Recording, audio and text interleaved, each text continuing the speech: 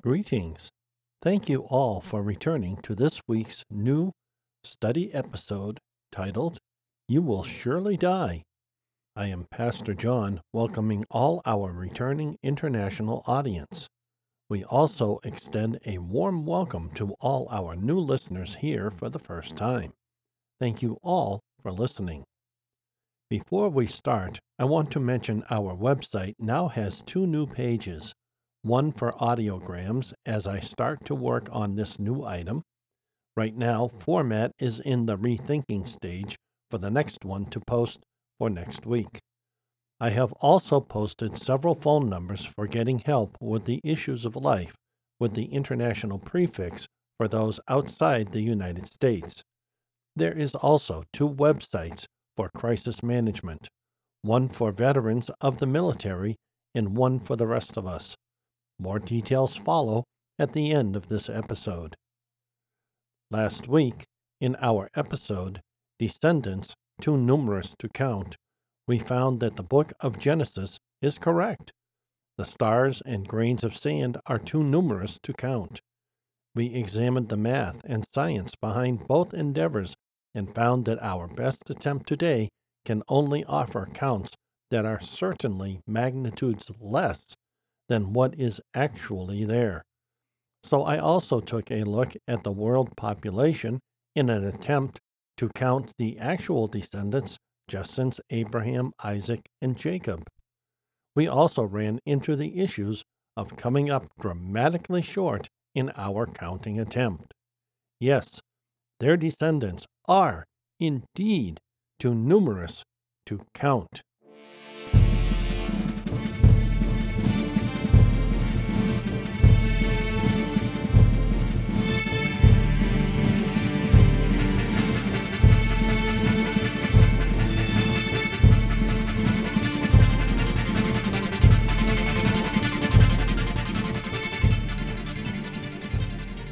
In this episode, we read that God said if Adam ate the forbidden fruit, he would surely die. When reading that statement, we read it with a sense of immediacy. In other words, you eat, you die. Genesis chapter 2, verses 16 through 17 reads, Then the Lord God commanded the man, You may freely eat fruit from every tree of the orchard, but you must not eat from the tree of the knowledge of good and evil, for when you eat from it, you will surely die. However, it is well documented, Adam lived 930 years. This is a presumed contradiction in God's own words. If God contradicted himself, then all the Bible is a lie. This means we need to unwrap the underlying paradox. God is true to his word, so there is no contradiction here. Only a seeming conundrum, a paradox of evidence that we do not see at first read. We will also see that the tree of the knowledge of good and evil was put there for a real purpose. Not to just provide a way for Adam and Eve to simply choose whether or not to follow God or to fall in the temptation eventually presented to them. Putting Adam in the garden to maintain it means he was created for good works, of which were limited to the good work of maintaining God's creation. Today, the Garden of Eden is, in many ways, symbolic of our church. We are all responsible for tending it and tending to it in love. The love by which we are to be known by. We will also see that what happened in the fall of man was far more encompassing than just the simple spiritual death that many ascribe, then leave further unexplored. That seems a right thing to do. However, one thing I was never taught was the purpose for the tree of the knowledge of good and evil, as some Bible translations render its name. The prohibition here set forth by God was a lot more than giving man the mere freedom of choice and self-will to restrain himself by obeying God and his word. This becomes much more clear when you understand God's purpose behind the forbidden fruit. Quoting, "After the preparation of the garden in Eden, God placed the man there to dress it and to keep it. Not merely expresses removal thither, but the fact that the man was placed there to lead a life of repose, not indeed in activity, but in fulfillment of the course assigned him, which was very different from the trouble and restlessness of the weary toil into which he was plunged by sin. In paradise, he was to dress the garden, for the earth was meant to be tended and cultivated by man, so that without human culture, plants and even the different varieties of corn degenerate and grow wild. Cultivation therefore preserved the divine plantation, not merely from injury on the part of any evil power, either penetrating into or already existing in the creation, but also from running wild through natural degeneracy. As nature was created for man, it was his vocation not only to ennoble it by his work, to make it subservient to himself, but also to raise it into the sphere of the Spirit and further its glorification. This applied not merely to the soul beyond the limits of paradise, but to the garden itself, which, although the most perfect portion of the terrestrial creation, was nevertheless susceptible of development, and which was allotted to man, in order that by his care and culture he might make it into a transparent mirror of the glory of the Creator. From Keil and Delitzsch Bible Commentary on the Old Testament. Notice the last part of the last sentence in that commentary. In order that by his meaning man, Adam, in order that by his care and culture he might make it into a transparent mirror of the glory of the Creator. Are we not such caretakers of God's gospel, the good news of salvation? Are we not also such caretakers of his church, his body of which we are a part? Are we not also duly charged to care for it, and by saving others cause it to grow in the way commentary said of Eden? Commentary also said, but also to raise it into the sphere of the Spirit and further its glorification. That would be the result of loving care for God's church. Is this not the object of the gospel? The good news of salvation in raising up saints of God out of the death of sin? Every time someone is saved by our sharing the gospel with them, if it causes them to receive Christ as Lord and Savior, we have raised the dead unto life, and life eternal. Are we not raising others into the sphere of the Spirit for their further godly glorification, such as when they receive their glorified body at the rapture, when we raise them from the dead of sin? This is the symbolism I see in relating the church, God's body of full believers, to the Garden of Eden. Both need to be tended and attended to, cultivated for proper growth and sustainability, so the fruit of the gospel can further spread as the good work we are created for doing. Admittedly, tending each in different ways with respect to each, but either is a garden to tend and attend to. In light of that, let's reread commentary and changing it so the references are changed to refer to the church of full believers instead. With those changes, that passage in commentary would now read, "In this present life we are to dress the church, for the church was meant to be tended and cultivated by God's saints, so that without spiritual culture, individual believers degenerate and grow wild or backslide. Cultivation, therefore, preserved the divine plantation in the heart, soul, and mind, not merely from injury on the part of any evil power, either penetrating into or already existing in daily life, but also from running wild through natural degeneracy. This is why many churches in America are the way they are. They are growing wild and degenerating into sanitized religious ivory towers. As a result, people with very real and difficult problems are asked to go somewhere else until they get professional help, until they get their act together. Where is God's love in that? Where is the love of which we are to be known by in that? Let us now look at the purpose of the two trees, the tree of life and the tree of the knowledge of good and evil. Quoting, "Here too, the man was to commence his own spiritual development. To this end, God had planted two trees in the midst of the Garden of Eden, the one to train his spirit through the exercise of obedience to the Word of God, and the other to transform his earthly nature into the spiritual essence of eternal life.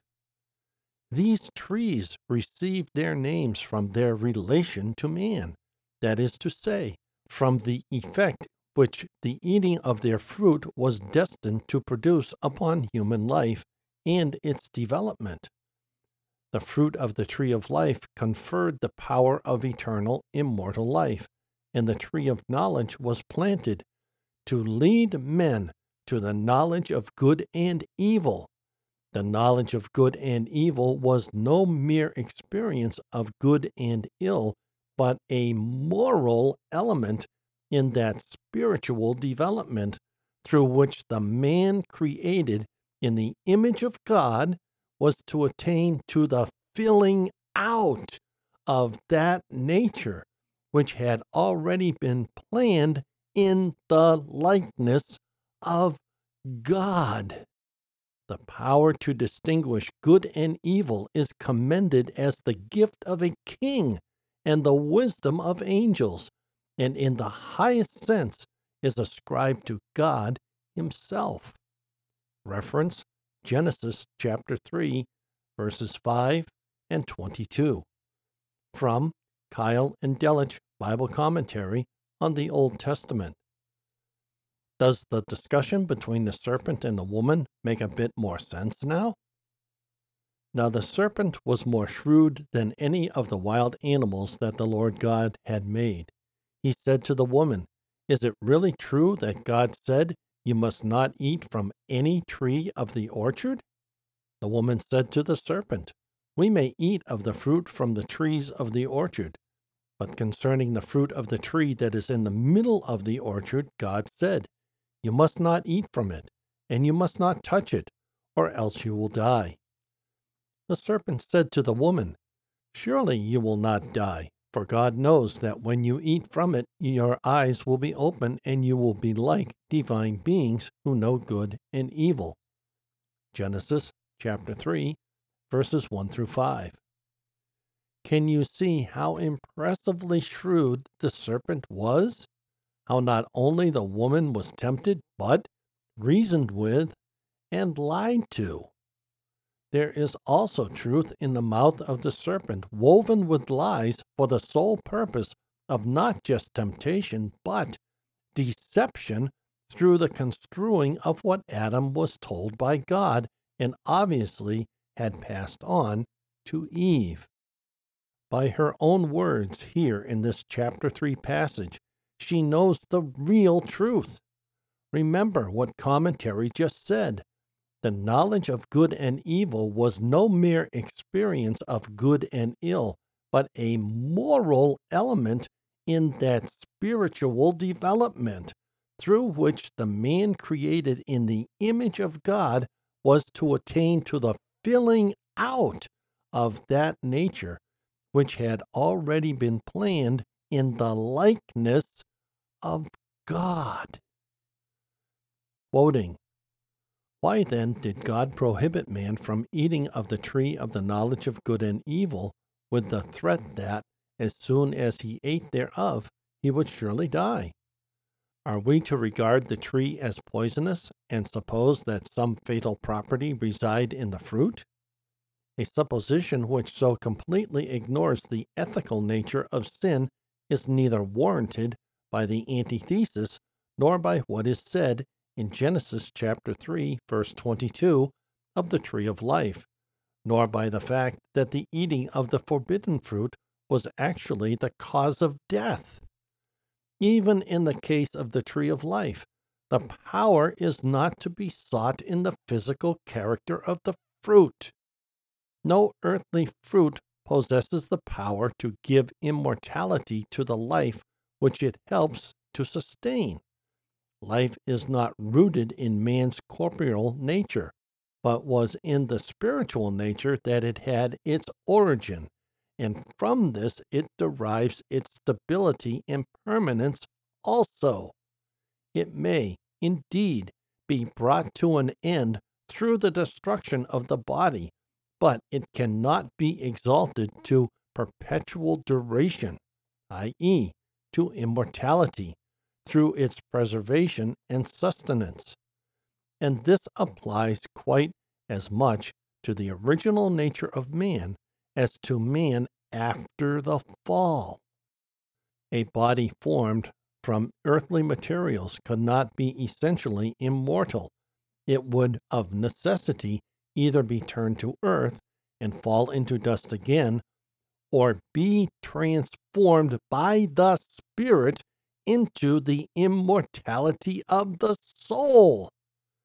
The power which transforms corporeal reality into immortality is spiritual in its nature, and could only be imparted to the earthly tree or its fruit through the Word of God, through a special operation of the Spirit of God, an operation which we can only picture to ourselves as sacramental in its character, rendering earthly elements and receptacles and vehicles of celestial powers. God had given such a sacramental nature and sacrifice to the two trees in the midst of the garden that their fruit could and would produce supersensual, mental, and spiritual effects upon the nature of the first human pair. From Keil and Delitzsch Bible Commentary on the Old Testament. As unfallen beings, it is clear we were to be in a much different way, a way that in this life could even sound totally foreign to us now, in this here and now, one that we are yet to attain to when we are finally in our newly glorified bodies, standing in the presence of God. Notice what commentary said. Are we to regard the tree as poisonous and suppose that some fatal property reside in its fruit? A supposition which so completely ignores the ethical nature of sin is neither warranted by the antithesis or by what is said in Genesis chapter 3, verse 22 of the tree of life, nor by the fact that the eating of the forbidden fruit was actually the cause of death. Hence, the essence of the shrewd temptation of the serpent. He had to have knowledge of this while Adam and Eve did not. The given here for Adam and Eve was the forbidden fruit was for a proper course in moral and especially spiritual growth. But the fruit of the Spirit is love, joy, peace, patience, kindness, goodness, faithfulness, gentleness, and self-control. Against such things there is no law. Now, those who belong to Christ have crucified the flesh with its passions and desires. Galatians chapter 5, verses 22 through 24. It is not without design, evidently, that the apostle uses the word, quote, spirit, end quote, here as denoting that these things do not flow from our own nature. The vices above, in the immediate verses preceding Galatians chapter 5, verses 22 through 24, enumerated are the proper works or result of the operations of the human heart. The virtues which he enumerates are produced by a foreign influence, the agency of the Holy Spirit. Hence, Paul does not trace them to our own hearts, even when renewed. He says that they are to be regarded as the proper result of the Spirit's operations on the soul. From Barnes' New Testament Notes.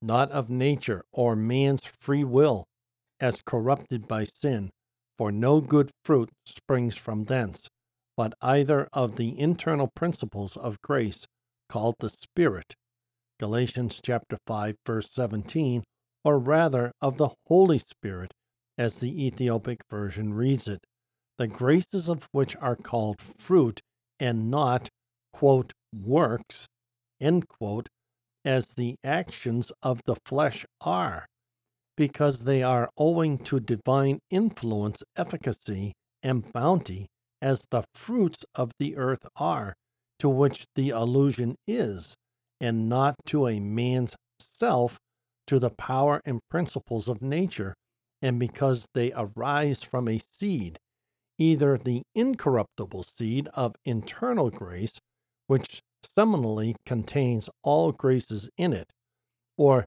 the blessed Spirit, who is the seed that remains in believers, and because they are in the exercise of them acceptable unto God through Christ, and are grateful and delightful to Christ himself, being, quote, his pleasant fruits, end quote, which as they come from him, as the author of them, they are exercised on him as the object of them under the influence of the Spirit.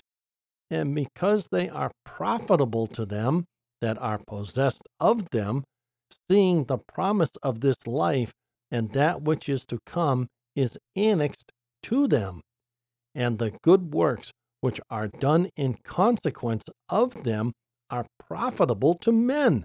Once more, as the works of the flesh are the unfruitful works of darkness, and make men so, and therefore cannot be called fruit properly. From the New John Gill's exposition of the entire Bible. This connects us to the fruit in the garden.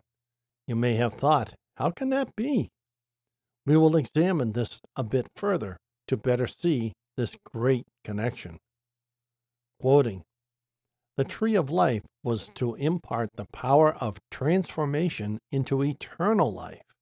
The tree of knowledge was to lead man to the knowledge of good and evil, and, according to divine intention, this was to be attained through his not eating of its fruit. This end was to be accomplished not only by his discerning in the limit imposed by the prohibition the difference between that which accorded with the will of God and that which opposed it, but also by his coming eventually, through obedience to the prohibition, to recognize the fact that all that is opposed to the will of God is an evil to be avoided, and through voluntary resistance to such evil, to the full development of the freedom of choice originally imparted to him into the actual freedom of a deliberate and self-conscious choice of good. By obedience to the divine will, he would have attained to a God-like knowledge of good and evil, i.e., to one in accordance with his own likeness to God. He would have detected the evil in the approaching tempter, but instead of yielding to it, he would have resisted it, and thus have made good his own property acquired with consciousness and of his own free will, and in this way, by proper self-determination, would gradually have advanced to the possession of the truest liberty. But as he failed to keep his divinely appointed way and ate the forbidden fruit in opposition to the command of God, the power imparted by God to the fruit was manifested in a different way. He learned the difference between good and evil from his own guilty experience, and by receiving the evil into his own soul, fell a victim to the threatened death. Thus, through his own fault, the tree, which should have helped him to attain true freedom, brought nothing but the sham liberty of sin, and with it death, and without any demoniacal power of destruction being conjured into the tree itself, or any fatal poison being hidden in its fruit. From Keil and Delitzsch Bible Commentary on the Old Testament. If you remember from last week's episode, descendants too numerous to count, obedience was the key to the promise of the sovereign Lord, making the promise to Abraham, and Isaac. Obedience is the main key to it all. Notice what Galatians also says. For you were called to freedom, brothers and sisters. Only do not use your freedom as an opportunity to indulge your flesh, but through love serve one another. Galatians chapter 5, verse 13. It is needful to guard the doctrine from abuse at all times. There has been a strong tendency, as the history of the church has shown, to abuse the doctrines of grace. The doctrine that Christians are free, that there is liberty to them from restraint, has been perverted always by antinomans, and been made the occasion of their indulging freely in sin. And the result has shown that nothing was more important than to guard the doctrine of Christian liberty, and to show exactly what Christians are freed from, and what laws are still binding on them. Paul is, therefore, at great pains to show that the doctrines which he had maintained did not lead to licentiousness, and did not allow the indulgence of sinful and corrupt passions. From Barnes' New Testament Notes. A brief side note. Antinomian means one who denies the fixed meaning or universal applicability of moral law. I will close with this final thought from Romans chapter 6, verses 1 through 4. What shall we say then? Are we to remain in sin so that grace may increase? Absolutely not. How can we who died to sin still live in it? Or do you not know that as many as were baptized into Christ were baptized into his death? Therefore, we have been buried with him through baptism into death, in order that just as Christ was raised from the dead through the glory of the Father, so we too may live a new life. Please go to our website found at unchurched.site123.me to learn more about getting help under the Helplines menu item. These helpline numbers are places where you can get help for many of life's issues. If you feel you cannot trust the church, feel they cannot connect with you, or they have told you to go away until you get better, then one of these helplines may be just the place to start looking for help. We have also created an audiograms menu item where a brief audio file can be played to give you an upcoming look into our next episode to be posted at our usual regular posting day and time. Next week, we will start our new series titled It Is the Love. Our first episode is titled He First Loved Us. Being Valentine's Day is coming, and many around the world are focused on showing their love and appreciation to their beloved other, I think it is also appropriate at this time to delve into God's love for us and how we too are to love each other. Play or download next week's episode from one of our podcast hosts, or follow direct links to these platforms on our website under the podcast menu item. Details follow. This study podcast is a wholly self-funded outreach presented by the Church of the Unchurched, currently an all-electronic Boston-based outreach uniting the community of lost, searching, lonely, and forgotten in Christ. We greatly appreciate serving our international audience. God bless you all. If you are visiting for the first time, welcome, and God bless you.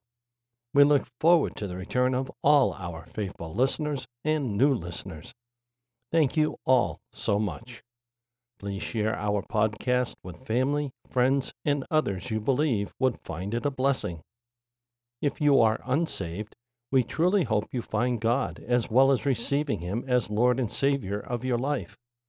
Please find a short link to our episode titled How to Be Saved at the bottom of any episode description. To learn more about us and who we are, give our episode titled Introduction, About Us, Who We Are, a listen. In that episode, you will learn more about us, who we are reaching out to, our mission, vision, ministry, and more. Again, a short link to this episode is found at the bottom of any episode description. For more information, check out our mobile, tablet, and desktop compliant website. It is a subdomain hosted at site123.com. That is SITE123.com. Our site link is unchurched.site123.me. This website is where you will find additional information about us and the podcast platforms we are in syndication with.